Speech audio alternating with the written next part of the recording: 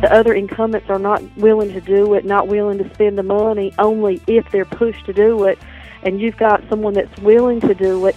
There are so many more services my company and other IT providers can offer, having that service go out to other areas. You are listening to episode 171 of the Community Broadband Bits podcast from the Institute for Local Self-Reliance. Hello, this is Lisa Gonzalez.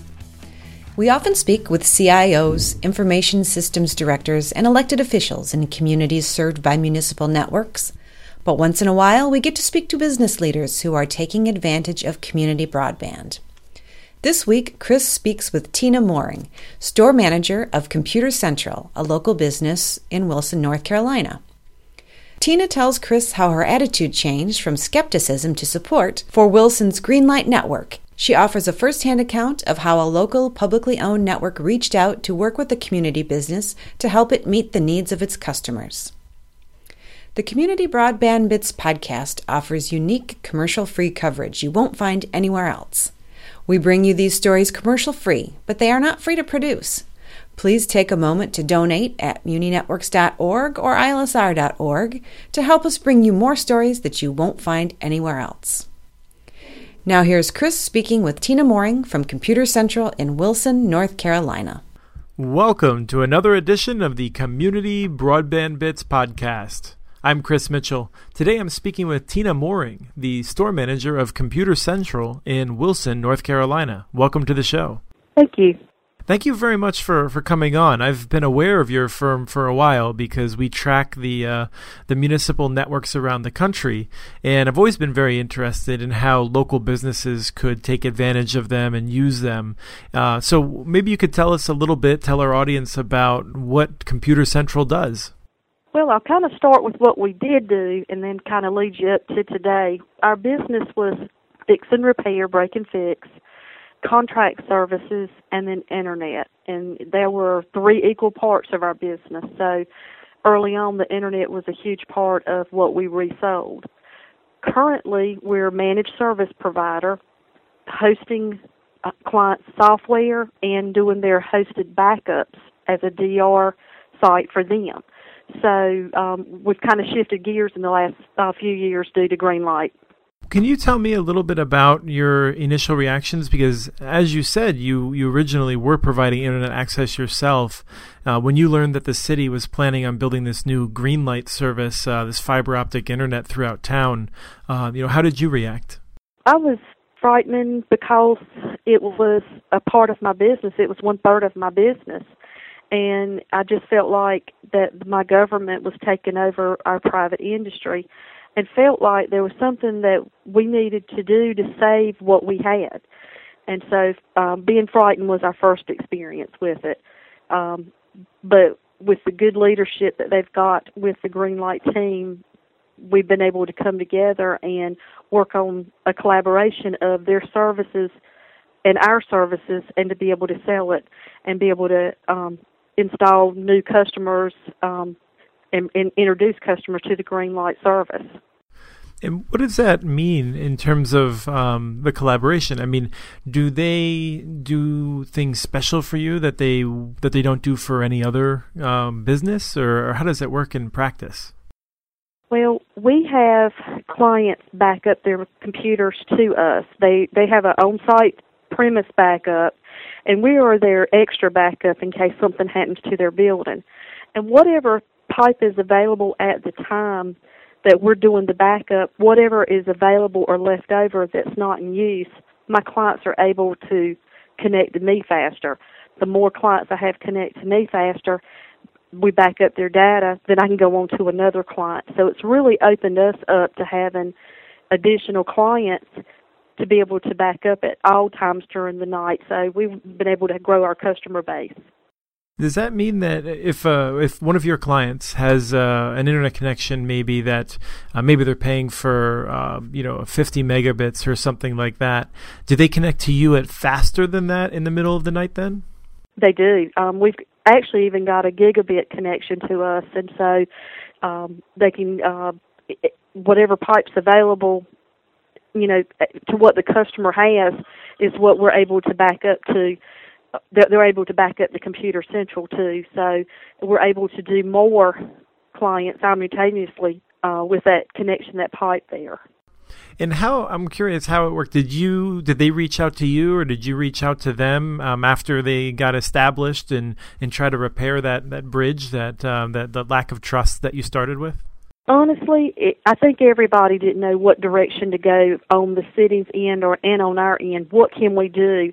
And they have some very intelligent, smart people that work with Greenlight that, said, hey, there's got to be something that you can be offering with this broadband speed that we're able to provide. There's got to be something that we can do and collaborate together. And so we talked with some of the other people that do the same kind of work in our industry in a group setting, and they said, why aren't y'all doing backup? You've got that amazing speed there. And so it kind of just a light went off, and it kind of went from there, from hosted backups to hosted services, hosted servers, and hosted applications. So it just kind of springboarded from there. And so is your business healthy again now? I mean, I'm assuming that you don't have very many customers that you're still providing internet access to at this point. The only internet access that we're providing right now is out into the rural areas that can't get any internet. We've got a high speed to the water towers in the rural areas and shoot wirelessly to homes and businesses that are in areas that Greenlight nor any of the other incumbents can reach. So very few there. Our biggest flagship is being able to do the hosted servers now and the hosted backup. So we were able to replace that income and increase it for having that backbone, and having that great service. And is your business limited by the limitations that Greenlight has? I think Greenlight can't go beyond the county borders right now under state law. Absolutely. I've got clients that are just begging for it. Please, we want you to host our stuff. Their current internet providers are not willing to go out and give them any kind of faster speed. There's clients that have been there for years and years and years that can barely get a little bit over ISDN speed. So, they're begging for it. And so you have spoken out now, I think, against the restrictions in North Carolina. Can you just tell us what you think about the restrictions that limit Greenlight? When Computer Central started doing wireless internet, we were doing it because we knew there were so many businesses that were out in rural areas that couldn't get any high speed. And it was kind of trying to get the momentum that our former Governor Perdue was trying to do, get high speed to everybody.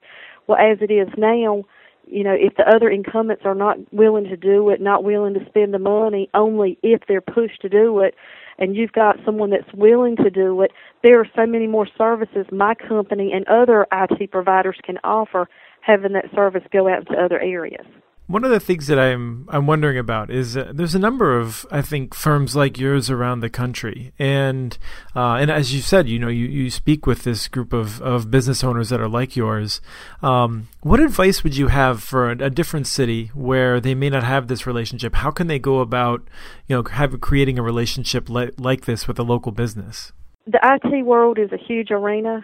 There are many clubs and alliances that a lot of the distributors are starting, and they really will work with you to, help you with your business model as a managed service provider and disaster recovery backup center if you've got high speed. So both the city leaders and the businesses need to come together and say, hey, you've got something that I can offer. Use us as an example. We're making money because we were able to utilize our services and vice versa. So don't just close that door. Have that conversation and, include your local people. They're your taxpayers. Actually, I have one other question that popped into my head, which is, I could probably pay Dropbox or someone else. What's the value of working with a local firm like yours rather than going to some, faceless corporation on the internet to get my backup? The brick and mortar, having someone to go to and say, hey, I need my information, or hey, I need you to restore this information. You can put your information anywhere, and they all have the credentials and the Sarbanes-Oxley and all the other certifications behind it, but they're not going to take that data and put it back on your hardware if you have a failure. You need to have someone that, that's got your best interest at heart. Great. Well, thank you so much for your time. Thank you. I appreciate it. That was Tina Mooring, store manager of Computer Central in Wilson, North Carolina, visiting with Chris. You can follow us on Twitter, where our handle is @CommunityNets. Please continue to send us your ideas for the show. Email us at podcast@muninetworks.org. Thank you, BKFM B-Side, for the song Raise Your Hands, licensed through Creative Commons, and thank you for listening.